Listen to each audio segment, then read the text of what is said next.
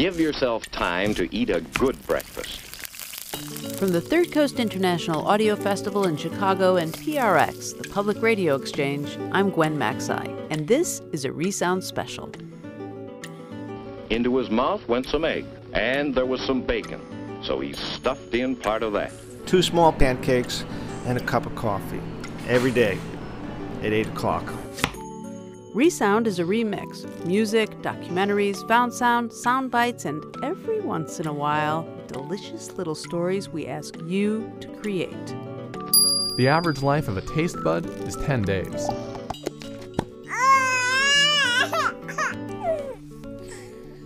Gobble down the cereal, a couple of big spoonfuls, one right after the other.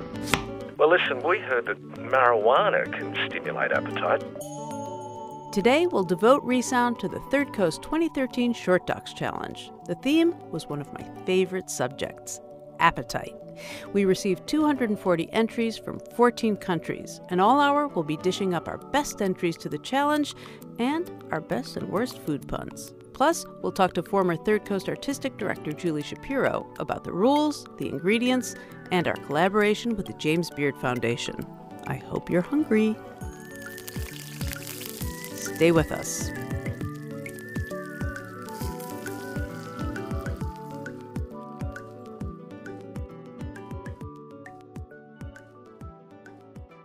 Welcome, Julie. So great to have you here.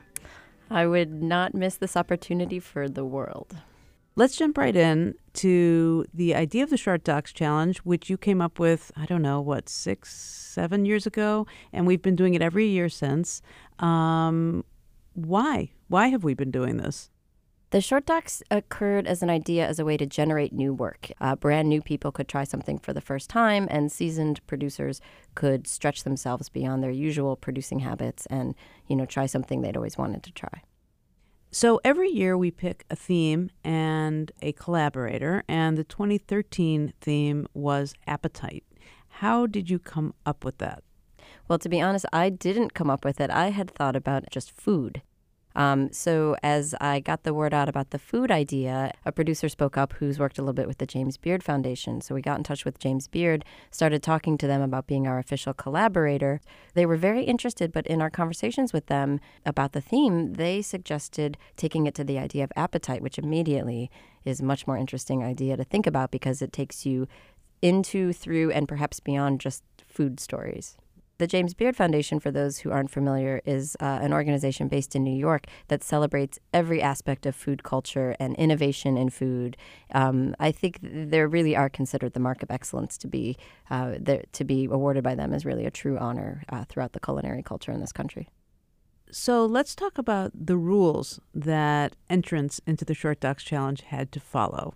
Right. Every year we pick a few rules because we've found, it was proven from the first year on, that if you give people a few things to get them going, some prompts, rules, things to follow, challenges to answer to, really can help foster creativity for people and story ideas. So the 3 rules this year dealt with topic, structure, and semantics. And these are things we often do with the rules. So topic-wise, you had to, we asked that your story connect to the idea of appetite or be inspired by appetite. Structurally, we asked that you serve, quote unquote, your story in 3 courses.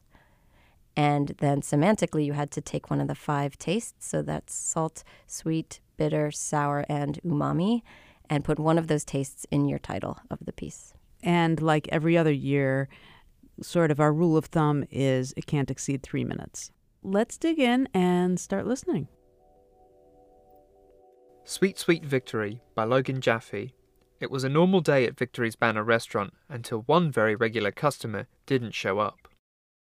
Marge Stumpf has ordered the same thing at the same time from the same restaurant every day for 14 years. 2 small pancakes and a cup of coffee every day at 8 o'clock. That's Pradhan Balter. And we're sitting inside the restaurant that I'm the owner, although I always joke that I'm the ower, that the N is a typo. The restaurant is called Victory's Banner, and it's a vegetarian breakfast place. Pradhan says that Marge is such a regular here that he's had to establish some rules with her. If she doesn't come, she has to call us. But yesterday, she didn't come. and she didn't call. So we have keys because we check on her, and she, in fact, she couldn't get up. As fate would have it, we escorted her to the hospital, and she cracked her pelvis. Now, Pradhan has practiced meditation for about 40 years, and from the way he runs Victory's Banner, you can tell. He says that beyond serving people food, it's about serving people's hearts. So, he gets an idea.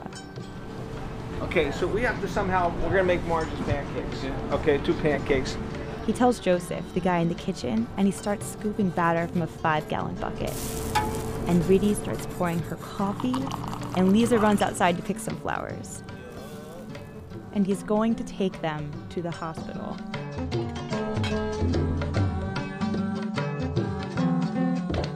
Marge is sitting in her hospital bed looking more bored than ill. Okay, what do you want to know?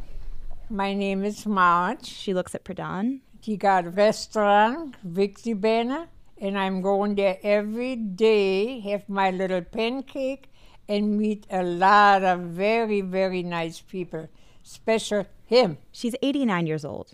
She immigrated from Berlin to the States through Ellis Island in the 1950s. Okay, dear, these are all cut for you, and you Okay, got maple syrup on there if you want. Okay, thank you very much. And I got our coffee here. Oh, Pradhan. She talks about her childhood, about picking berries next to a concentration camp, not knowing what was there. And there was smoke coming out. Oh, and it smelled horrible. And watching Hitler refuse to shake Jesse Owens' hand. Oh, my God.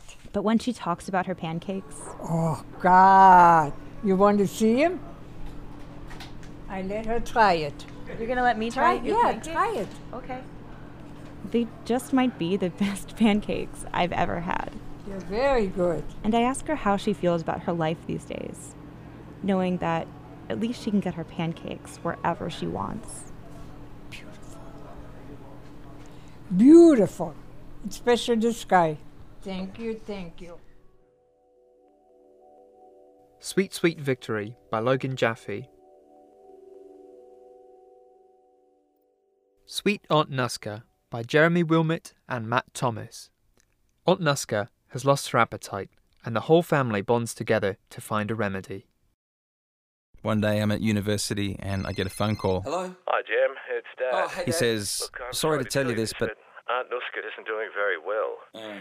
She might not survive. Aunt Nuska is my grandmother's stepsister. She's a really sweet old lady. The thing is, she's lost her appetite. She's not eating anything. My dad's a doctor, by the way. The best thing we can do for her at the moment is to try and increase her appetite. Yeah, so... Well, listen, we heard that marijuana can stimulate appetite, so we were wondering if you knew where to get some. Yeah, absolutely. As in I can ask around for you, yeah. Okay, well, listen, if you need me to put this on my credit card, just let me know. I don't want you to be out of pocket for this, okay? My parents had found a bong in my room a few years back, so I think they just assumed that I was going to be the master in this area. Anyway, I was sad to hear about Aunt Nuska, but she was old, probably her time to go. But I had this real sense of family duty creep in, where, I really did actually have to score my auntie some weed. But I couldn't just pop over to the guy on campus. His stuff, chronic stuff. If it didn't give her the munchies, mate, it was going to kill her. But then I remembered my mate had this Uncle Tony who was more into the grass clippings. He was a bit of an old hippie. So I took it upon myself to prescribe my auntie some of Uncle Tony's bushweed. So I deliver the weed to my mum, who's going to bake it into some cookies. She's an amazing cook. And she cooks the weed into these amazingly delicious looking cookies, but, obviously with hash in them. Anyway, they're so tempting. There is no way Aunt Nuska is going to be able to resist these. And the phone rings. Hello? Oh. Aunt Nuska's called it a day. She's passed away. Oh, that's so sad. Life goes on. A few weeks go by, maybe even a month. And I'm at my mum and dad's place, just hanging out, watching TV. I'd seen the cookies in the kitchen on a few occasions, but even though I was tempted to, hoe into them, I didn't because, mum and dad are there, and their absence would be, rather conspicuous. Then out of the blue, finally today, Mum calls out from the kitchen, hey, what are we going to do with these cookies? Anyone want one? Anybody want one? Whoa. I'm thinking, and Dad beats me to it to my surprise. Dad. Yeah, I'll have one. So I'm like, okay. And we munch on some cookies. I'm munching on a hash cookie with my dad. Now I should mention that my mother and father already have a healthy appetite. They don't need to improve on that. I'm also certain that neither of my parents have ever actually tried pot in their life. And if they did, as the old saying goes, they didn't inhale. Anyway, we didn't talk much while we watched TV that night, but I did find it very entertaining. And once a year, in memory of my cheeky old Aunt Nuska, Mum, Dad and I enjoy some TV with a batch of very special cookies. Sweet Aunt Nuska by Jeremy W. and Matt Thomas. Just look at that plate. He ate so fast. And do you think he ate enough? You're listening to Resound from the Third Coast Festival in Chicago. I'm Gwen Maxey. Today we're showcasing entries in the 2013 ShortDocs Challenge. The theme was appetite. The length, 3 minutes. The catch? Each story had to be presented in 3 distinct courses and have one of the 5 senses, sweet, salty, bitter, sour, or umami, in the title. Julie, when you talk about the rules that we give people, how closely do you expect people to follow those rules? How loose are they, or are they not? Well, I would say they're generally pretty loose because the idea isn't, it's not a very like draconian challenge, like you must do this, but we do want people to, we want an organized effort. So we say the rules must be discernible in the ending piece.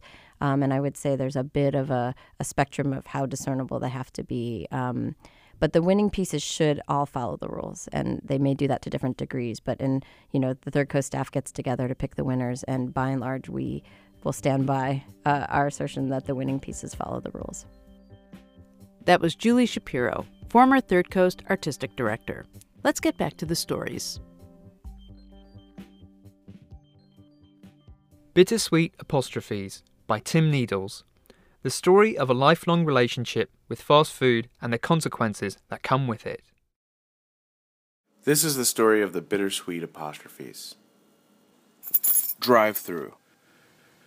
On my drive to work each day, I pass 3 McDonald's, and each time I salivate. I imagine the crispy bacon and the buttery biscuit, and then I eat my peanut butter and jelly sandwich. The problem is, I'm over 400 pounds. And this is the story of how I got here and how I'm trying to get out. Sure, no problem. Free range. That's how I grew up. My parents were young and distracted, and with 3 kids, we ate out a lot. They had no money, and the food was fast and cheap, so it wasn't long before drive-thru became a way of life, and I became addicted to the apostrophes. Because all the restaurants we ate at had the apostrophe S at the end. It was that special blend of fat and salt that seemed to make everything okay. It wasn't until I had an apartment that I realized I never learned to cook. And as I grew up, my palate developed and I made better choices, but I was never able to quit those apostrophes. High cost. This morning I weighed in at 430 pounds, which at my age of 37 is akin to a death sentence. My health is failing and I've been on a diet for at least half my life, but losing weight only gets more difficult. Not that it's impossible. I lost 150 pounds in the past, only to gain it back. As I learned that my appetite is less about food and more about finding the love and acceptance I never felt. I know stories like mine tend not to have happy endings, but I'm hoping to be one of those glorious exceptions. I usually never go out on Friday nights. But it's a day-by-day battle, and so far, I'm losing the war. It's crazy how this affects your life. You're welcome. Have a good week. You too. Bittersweet Apostrophes by Tim Needles. Sweet Cheesecake Heartbreak, 3 dates by Katie Talarski. Spicy kielbasa, sweet cheesecake, and a glass of Merlot, the foodstuffs of great and horrible dates. The average life of a taste bud is 10 days. On average, it takes 6 to 8 dates for a relationship to become exclusive. In college, I dated a guy. We'll call him Bob. He wrote me love letters. Dear Katie, since we first met on that schooner somewhere in the Straits of Malacca. His family was of Polish descent, and so is mine. I had this idea of us getting married and having 17 kids and this amazing hyphenated last name with skis flying everywhere. Ski. But that's not how the story ended. One of our last dates was at a Polish restaurant. I found solace in the fried potatoes, boiled meat, and a pint or two of Żywiec. A few weeks later, we broke up, and there were tears, and that was that. Was that. For several more relationships, and so I decided to go online. There are so many stories, all of them bad and hilarious, like the guy who asked me on the first date if I pee in the shower.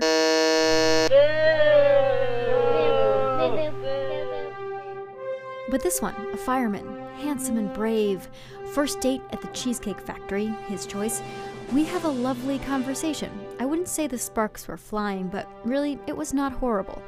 We ate dinner, dessert was cheesecake, obviously, and made plans to hang out the following week. A day later, he texted me, telling me he had a nice time. I got distracted, though, and didn't write back. Fast forward a few days, I got a text message, or 5.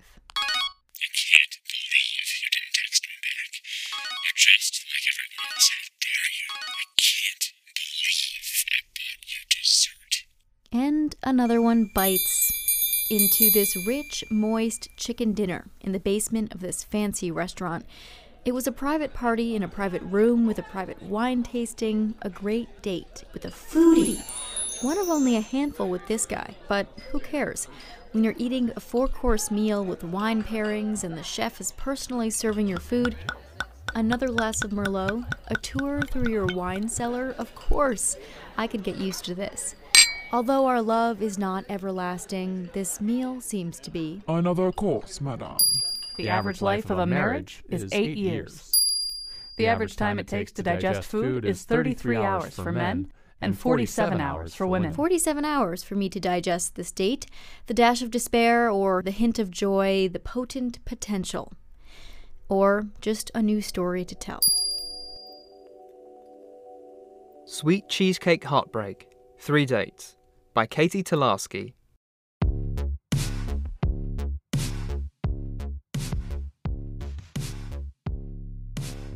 You're listening to Resound from the Third Coast Festival in Chicago. I'm Gwen Maxey. Today we're hearing entries to the 2013 ShortDocs Challenge. Coming up after the break, a curiously powerful pepper and a voraciously hungry baby. Stay with us.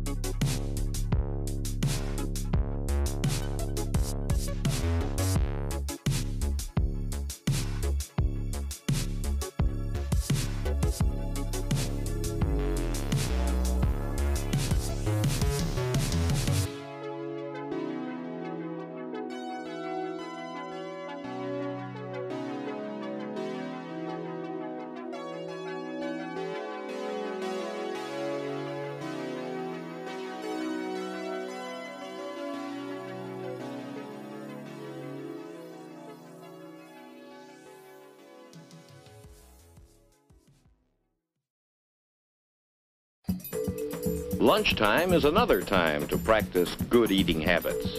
At lunchtime, Bill had some fine sandwiches. Eat slowly and chew thoroughly. You're listening to Resound from the Third Coast Festival in Chicago and PRX, the Public Radio Exchange. I'm Gwen Maxey. All hour, we're hearing our favorite entries to the 2013 ShortDocs Challenge. The ShortDocs Challenge is our call out to anyone, both rookies and pros alike, to produce short radio stories that follow a few rules. 2013's theme was appetite. The rules: each story had to be presented in 3 distinct courses and have one of the 5 senses, sweet, salty, bitter, sour, or umami, in the title. I'm here in the studio talking about the challenge with the woman who started it all, former Third Coast Artistic Director, Julie Shapiro. So, Julie, one of the other aspects of this challenge that I thought was so cool was that you invited 5 top Chicago chefs to make a dish that was based on the winning ShortDocs that were based on Appetite. So a dish made from a story based on Appetite. Right. We had food inspired by story, inspired by food, which was how I liked to think about it. This idea came because we often think about what are some incentives for people to make this work. We think it's a great incentive to try your hand at, having fun making a radio story. We archive all of the submissions on our website, and these are pieces that producers, new and old, can then use in their portfolios. And, I think there's some fun in being part of this international challenge, but it's always nice when there's actually a little bit more of an incentive. So we had free SoundCloud accounts for everyone who participated. Hats off to SoundCloud for offering those. And then, I had this idea, could we get chefs to think about food in relation to the stories? And we had a big culmination of the ShortDocs challenge with a public event where 5 top Chicago chefs responded to the winning stories with food, and we presented them live in front of an audience and invited each winning producer to taste the dish that was inspired by their story, and then they all sat and had a communal feast together. So that was really unique, really once in a lifetime special, and it worked. And I think what it really proved was that this notion of there's so much creativity infused in the idea of culinary culture and story, and it was just the perfect way to sum up the potential for marrying the idea of story and food. That was Julie Shapiro, former Third Coast Artistic Director. Let's get back to hearing some of our favorite entries from the 2013 ShortDocs Challenge. #Buzzy Numbing Electric Sour Spice by Jeff Town. The Sichuan peppercorn provides a confusing, disorienting, and compelling flavor to the spicy cuisine of Sichuan. Well, we call it huajiao, and hua means flower. It has a floral taste to it, and jiao just means pepper. And I just call it Sichuan peppercorn. In China, you go to a market, you see thousands of bags full of super fresh peppercorns. So many different flavors. Yeah, I was in love with the peppercorns in Sichuan. We think of Sichuan peppercorns as being this Asian plant. But in fact, these xanthoxylums, they're a pretty common genus, and they always tend to be referred to as toothache trees. And they produce these nice little berries, and you get the exact same effect as you would in a Sichuan pepper. It's like a numbing agent. The term for the numbing is ma. When everybody talk about Sichuan, it's all about mala, which is numbing spice. They're still figuring out a lot about exactly how the Sichuan peppers are working, but it seems to be acting on the same classes of receptors as certain types of anesthetics. So in fact, it really is a very similar effect to anesthesia. The compounds in Szechuan pepper are unsaturated alkylamides, and these have been shown to activate the ion channels on touch receptive nerve endings. And that explains a lot about how the tingling sensation is generated by these compounds. Well, my name is Han Jiang. I'm the owner of Han Dynasty. It's a Sichuan restaurant in America. We do authentic Sichuan. My name is Joe Rucker. I'm a biochemist by training, but I work on everything from viruses to taste. I'm a scientist of all trades. My name is Bruce Bryant. I'm a senior research associate at the Monell Chemical Senses Center. The center is devoted to smell, taste, and what we awkwardly call chemical irritation.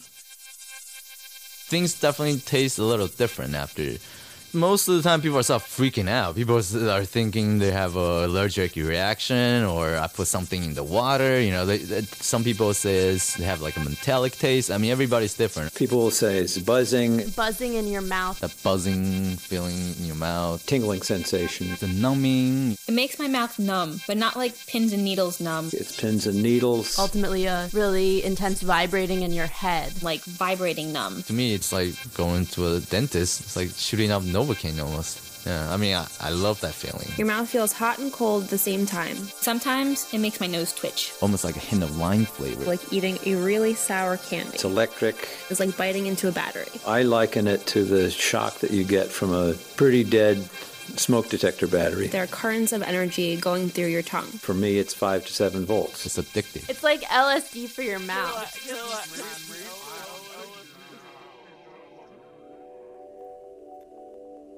Hashtag Buzzy Numbing Electric Sour Spice by Jeff Town.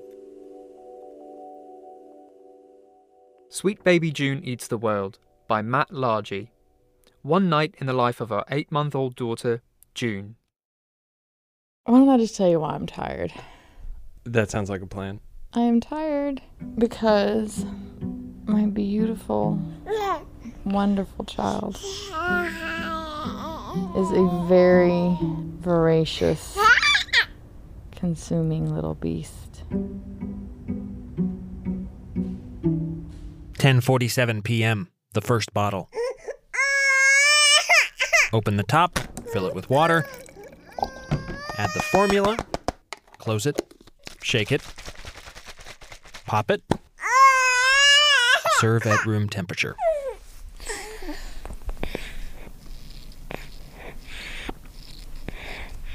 And then you do it until you hear this sound, which means she's sucking air, which means she's done. That's a key in the nighttime when the light's not on. Turn on soothing baby sounds, wait for sleep to wash back over her.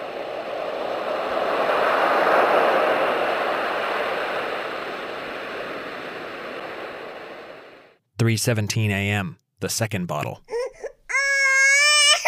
Open, water, formula, close, shake, pop, serve. Sometimes I'll watch her while she sleeps, wonder what she dreams about. The faraway places and the pictures in that magazine she ate yesterday, or just the feel of that glossy paper soggy in her mouth. The sound as she crinkles the paper in her tiny, clumsy hands. After all, the world's hers to consume. Every sight, smell, and texture is new and wonderful, and she's hungry for it all.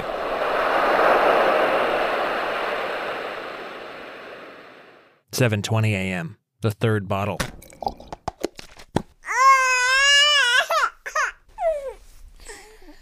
When she wakes up in the morning, if I'm not awake yet, she just starts smacking me in the face. And then when I open my eyes, she's there and her eyes light up. And she's so happy. And I'm not sure if she's happy because I'm awake or if she's happy because she made me be awake. The look on her face is so great. It's a good thing because when you get waked by being slapped in the face repeatedly, whoever did it better be darn cute.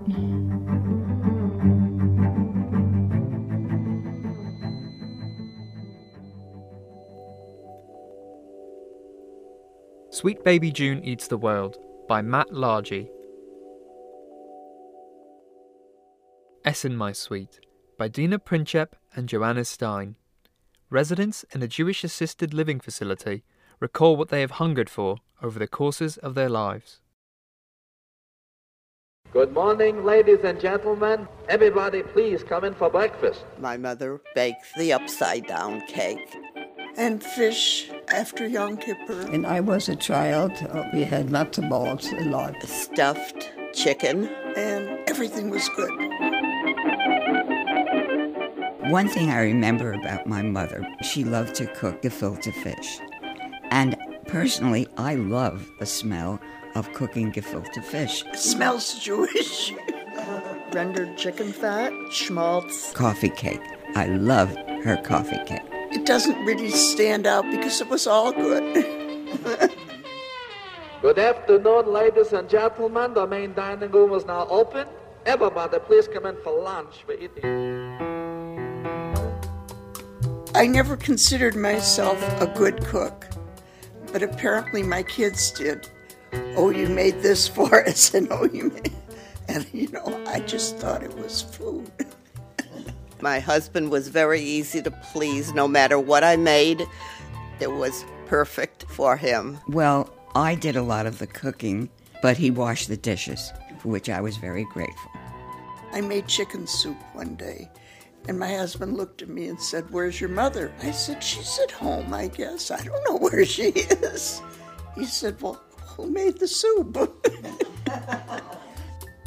It seemed as soon as the children were old enough to go to college, the kitchen was empty. Good evening, ladies and gentlemen. The main dining room is now open for supper.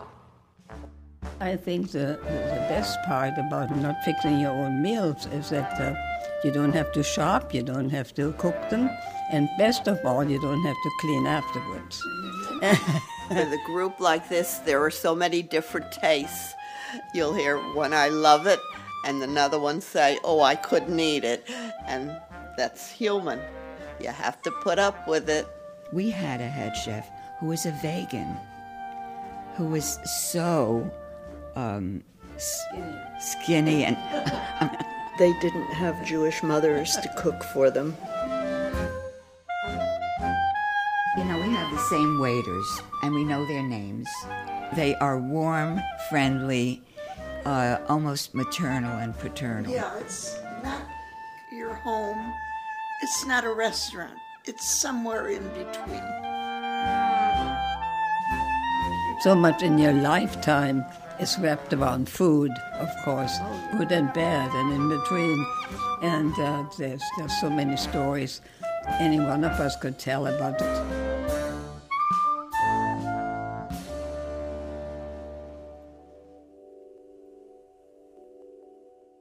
Essen, My Sweet by Dina Princhep and Joanna Stein.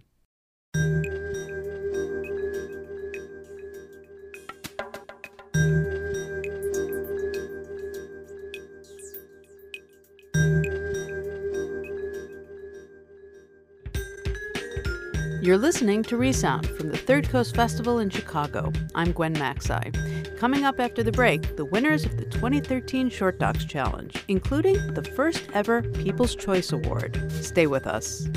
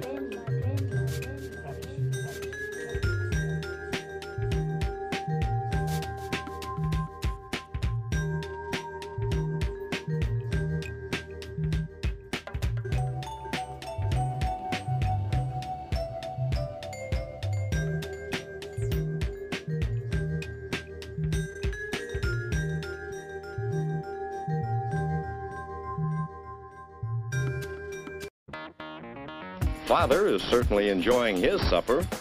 So is Mother. Doesn't it taste good? You're listening to Resound from the Third Coast Festival in Chicago and PRX, the Public Radio Exchange. I'm Gwen Maxey. Today we're hearing some of the best entries to our 2013 ShortDocs Challenge, and I'm in the studio with Julie Shapiro, getting the lowdown on what turned out to be our most successful ShortDocs Challenge ever. We had, I think, close to 250 entries this year from a dozen plus countries. So, with that many entries, what made these winners stand out for you? Oh, it's always so hard to pick the top. But basically, we start with the parameters we use when we're listening to full-length documentaries, too. We think about story choice. We think about technical quality. How are the rules used? And, how is sound used to tell the story? This is an audio medium. Some of it's intangible, and it's just a feeling you get from hearing a piece that makes it your favorite.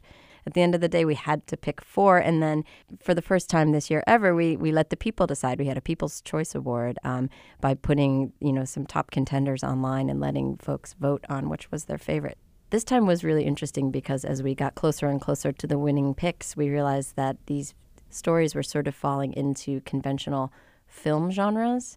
And once that idea occurred, we sort of couldn't stop thinking about it. So I think, you'll hear what we mean as we listen to the winners.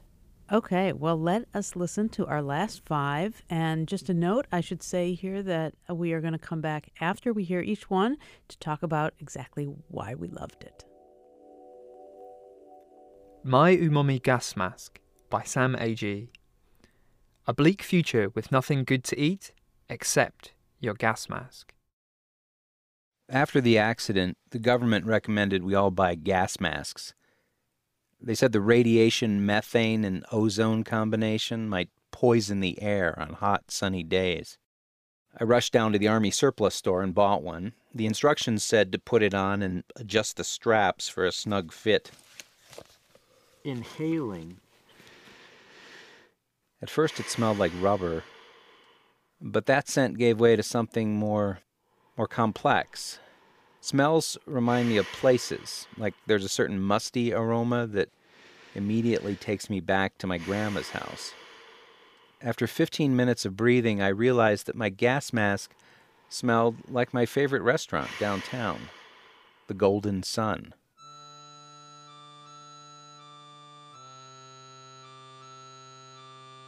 "6 months after the accident, most of the food supply dried up. The canned goods we hoarded were running low, and we felt hungry all the time.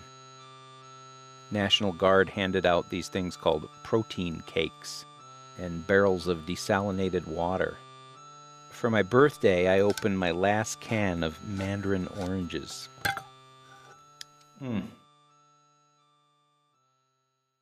A year later, we were all eating 3 protein cakes a day. There was nothing else. Salty, crunchy, and bland.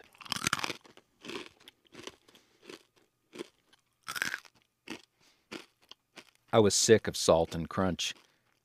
I threw my half-eaten cake across the room. A minute later, still hungry, I went to get it. It had landed on a pile of stuff in the corner that included my gas mask.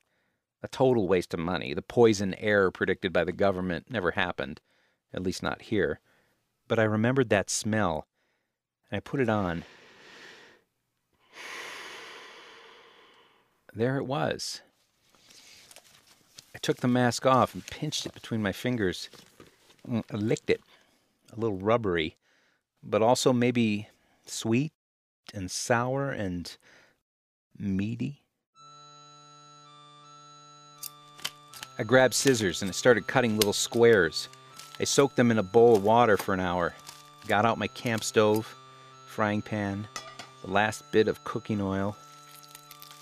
When was the last time my mouth watered like this?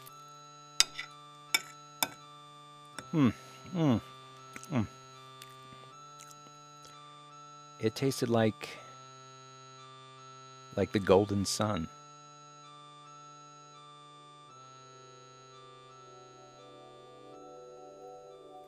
My Umami Gas Mask by Sam A.G.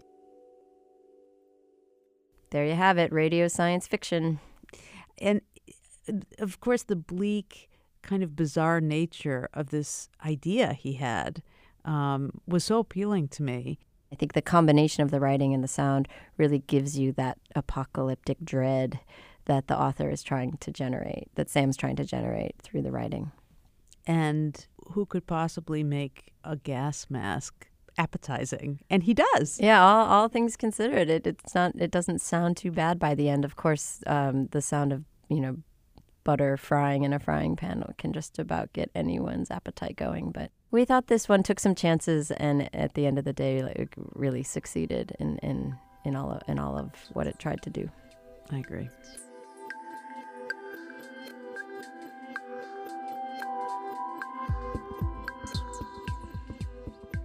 So next up, we have our experimental art house micro cinema submission.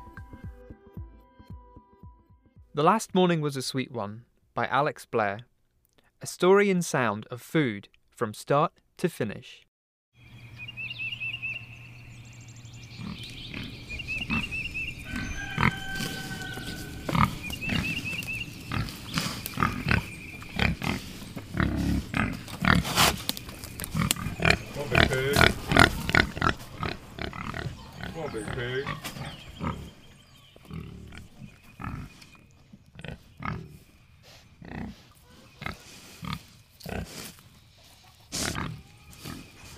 More pig.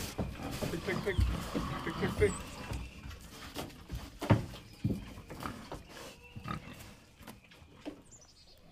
All right.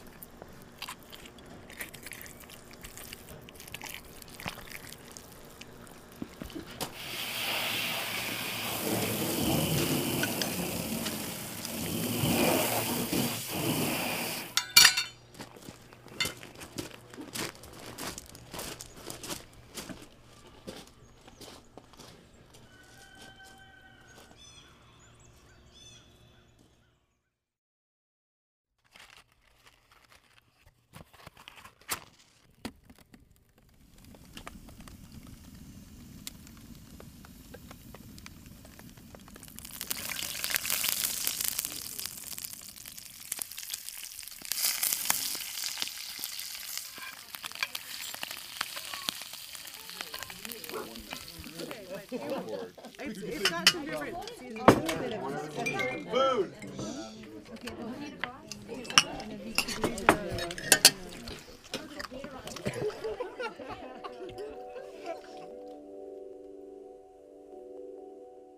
The Last Morning Was a Sweet One by Alex Blair. This story accomplishes something that I think is actually very difficult, but seems deceptively simple. On the outside, it's just this beautiful story told in sound, but I know that she recorded more than one day, and I know that so much went into the production of this piece. Oh, the editing in this piece. Yeah, I think unless you're involved with radio production, you may not quite appreciate it. Get the sense of how much went into this. But first of all, the recordings are beautiful. They're very pure. There's a lot of depth in the recording, so you really get a sense of space. One of the things I think Alex really accomplishes with this is it's kind of apolitical, and you can't really say it's a piece that speaks to or for eating animals. I think it just asks a lot of questions and does this in a very artistic, poetic, patient way.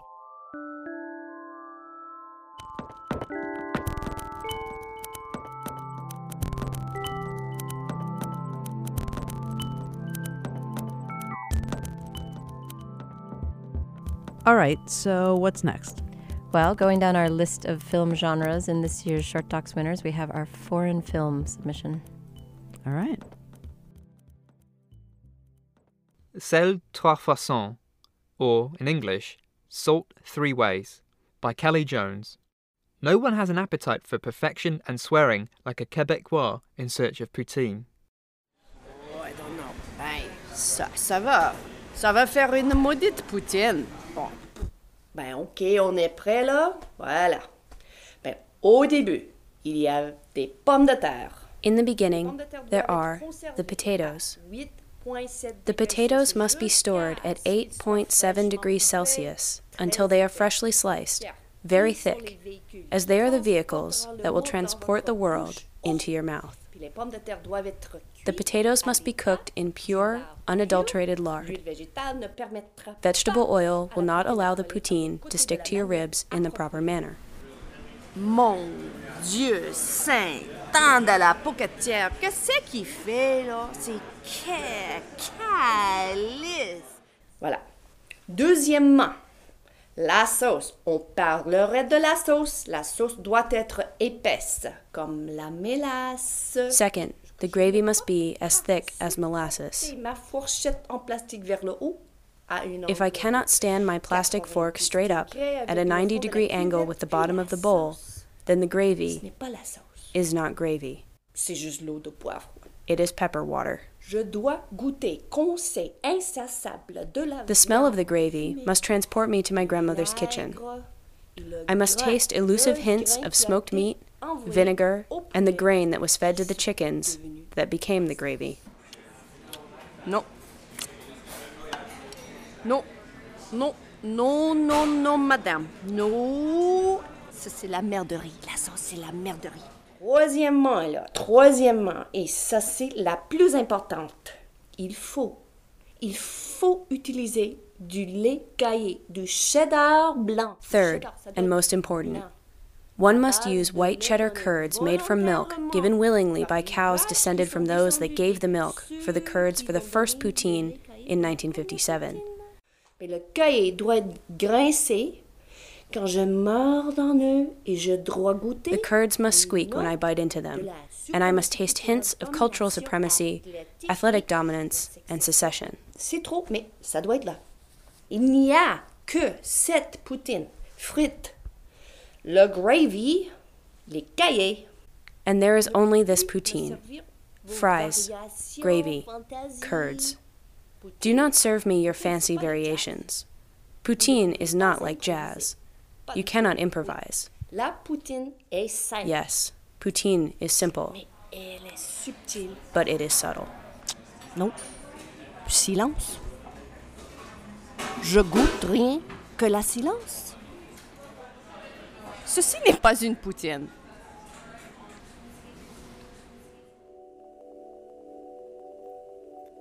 Sel trois façons, or in English, salt three ways.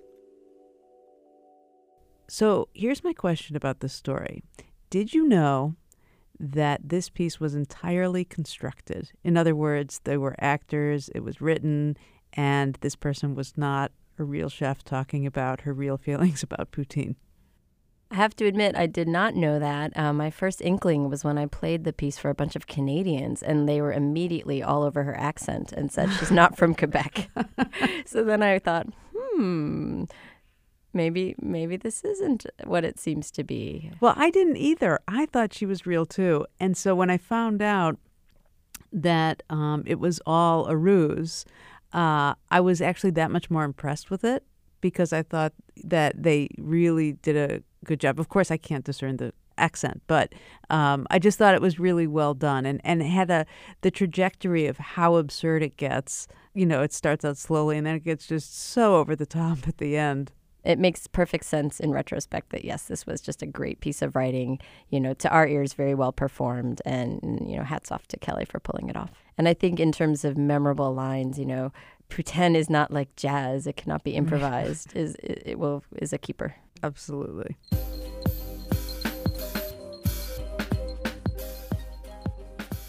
So I'm just curious, what category would you put this next story in?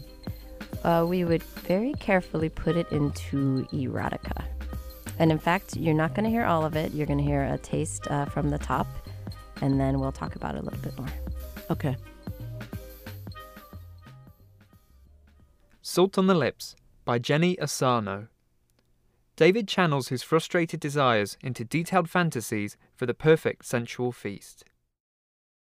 This is just an example. So like very spicy food, a beer, a tequila drink, Sonic Youth, and some scent that I've never had before. Yeah, something like that would be kind of a good way to begin. What? Now I'm getting shy. Hey, Susan. What's my ideal again? Your ideal? Yeah, that's that thing. Where you want to have sort of an erotic dinner, that thing? Oh, yeah. You should, I should give voice to them. Well, maybe they will happen. All right. Yeah, so this piece gets a little salty, and that's why you're only hearing a little bit of it right now. It gets into sex, but it's not a story about sex necessarily. I think it's a story about desire and frustration and need. And longing. And longing. And this is one of the ways appetite was most interestingly and intimately explored. And that was why we felt, all of us, it was unanimous that this was going to be one of the top picks. We really encourage listeners to go to thirdcoastfestival.org and hear the entire piece. So we're almost done listening to a lot of the 2013 ShortDocs entries and the winners. We've one more, and I am really curious to hear how you are going to categorize this last piece that we're about to listen to. Well, the easy way is to say it was the crowd pleaser because it won the first ever Third Coast People's Choice Short Doc Award. But I also think of it as a profile of someone very interesting, and it's kind of a historical piece, as you'll hear.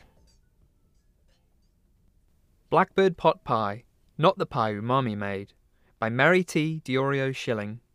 For some South Jersey residents, Sing a Song of Sixpence is more than just a nursery rhyme. It's supper. Sing a song of sixpence, pocket full of rye. I got blackbirds, I got blackbirds. Norris Pugh was a huckster who used to sell blackbirds in his pushcart for 50 cents a peach basketful. See, hucksters would come around when everything was in season. Blackbirds, catfish, clams, vegetables, muskrats, whatever. 24 blackbirds baked in a pie. I'm John E. Farner from Salem, New Jersey, and as a youngster, my grandmother was a very good cook. One of the things she cooked for us during the season, which was always in the fall, was blackbird pot pie.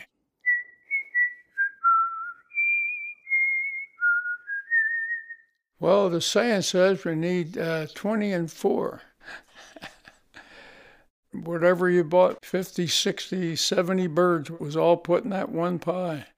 Before you cooked them, you cut the head off, but you left the feet on.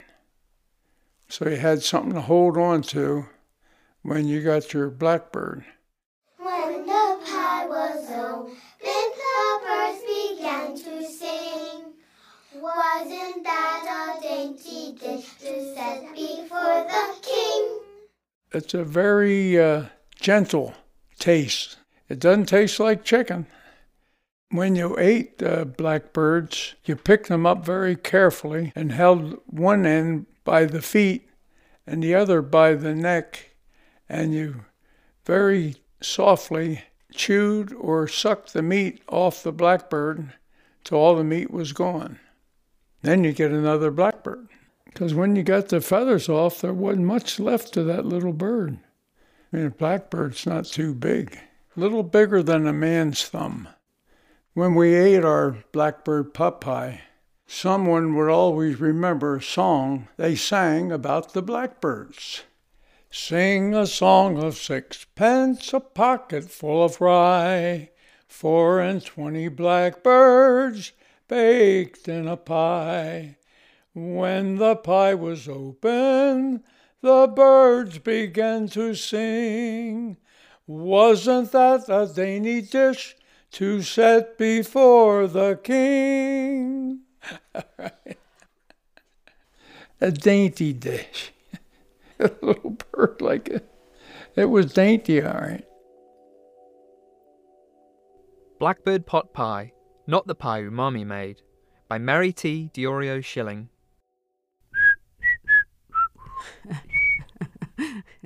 I have to say, when I played this piece for a room full of people, they all started singing along. It became a sing-along. It was very funny. When we opened up the voting for the People's Short Doc Award for comments, so many people responded to that song and loving hearing the history of that song. But what I love about this piece is how John talks about the past. And there's just certain word choices that take you back, huckster. Right. I mean, he just takes you right back to those experiences. So you might remember that earlier in the program we were talking about the fact that some of the best chefs in Chicago made dishes based on these stories, some of these stories. And Abe Conlon from Fat Rice made a blackbird pie, not using blackbirds, but using quail. And just like it was described in the story, the feet were sticking like an inch or two, probably 2 or 3 inches out of Those the were some pie tall in a feet. circle. And it was just so visually, it just was so alarming. Picture the sound of a collective gasp, because that's what happened when Abe walked on stage with this pie and the audience saw, and when he put it down in front of Mary, I think everyone moved back a little bit. Yeah. As she did. She moved back from the pie and then dove in. That was Julie Shapiro, former artistic director of the Third Coast Festival. There will be a picture of that blackbird pie on our website, thirdcoastfestival.org. While you're there, listen to more entries to the 2013 challenge and challenges past. Special thanks to the James Beard Foundation for their collaboration on this project, and to Maya Goldberg-Safer, our wonderful Short Docs intern. After supper, he gobbled down all his candy. And, as if that wasn't enough, he ate some cookies, too. Then Bill didn't feel hungry anymore. No, sir.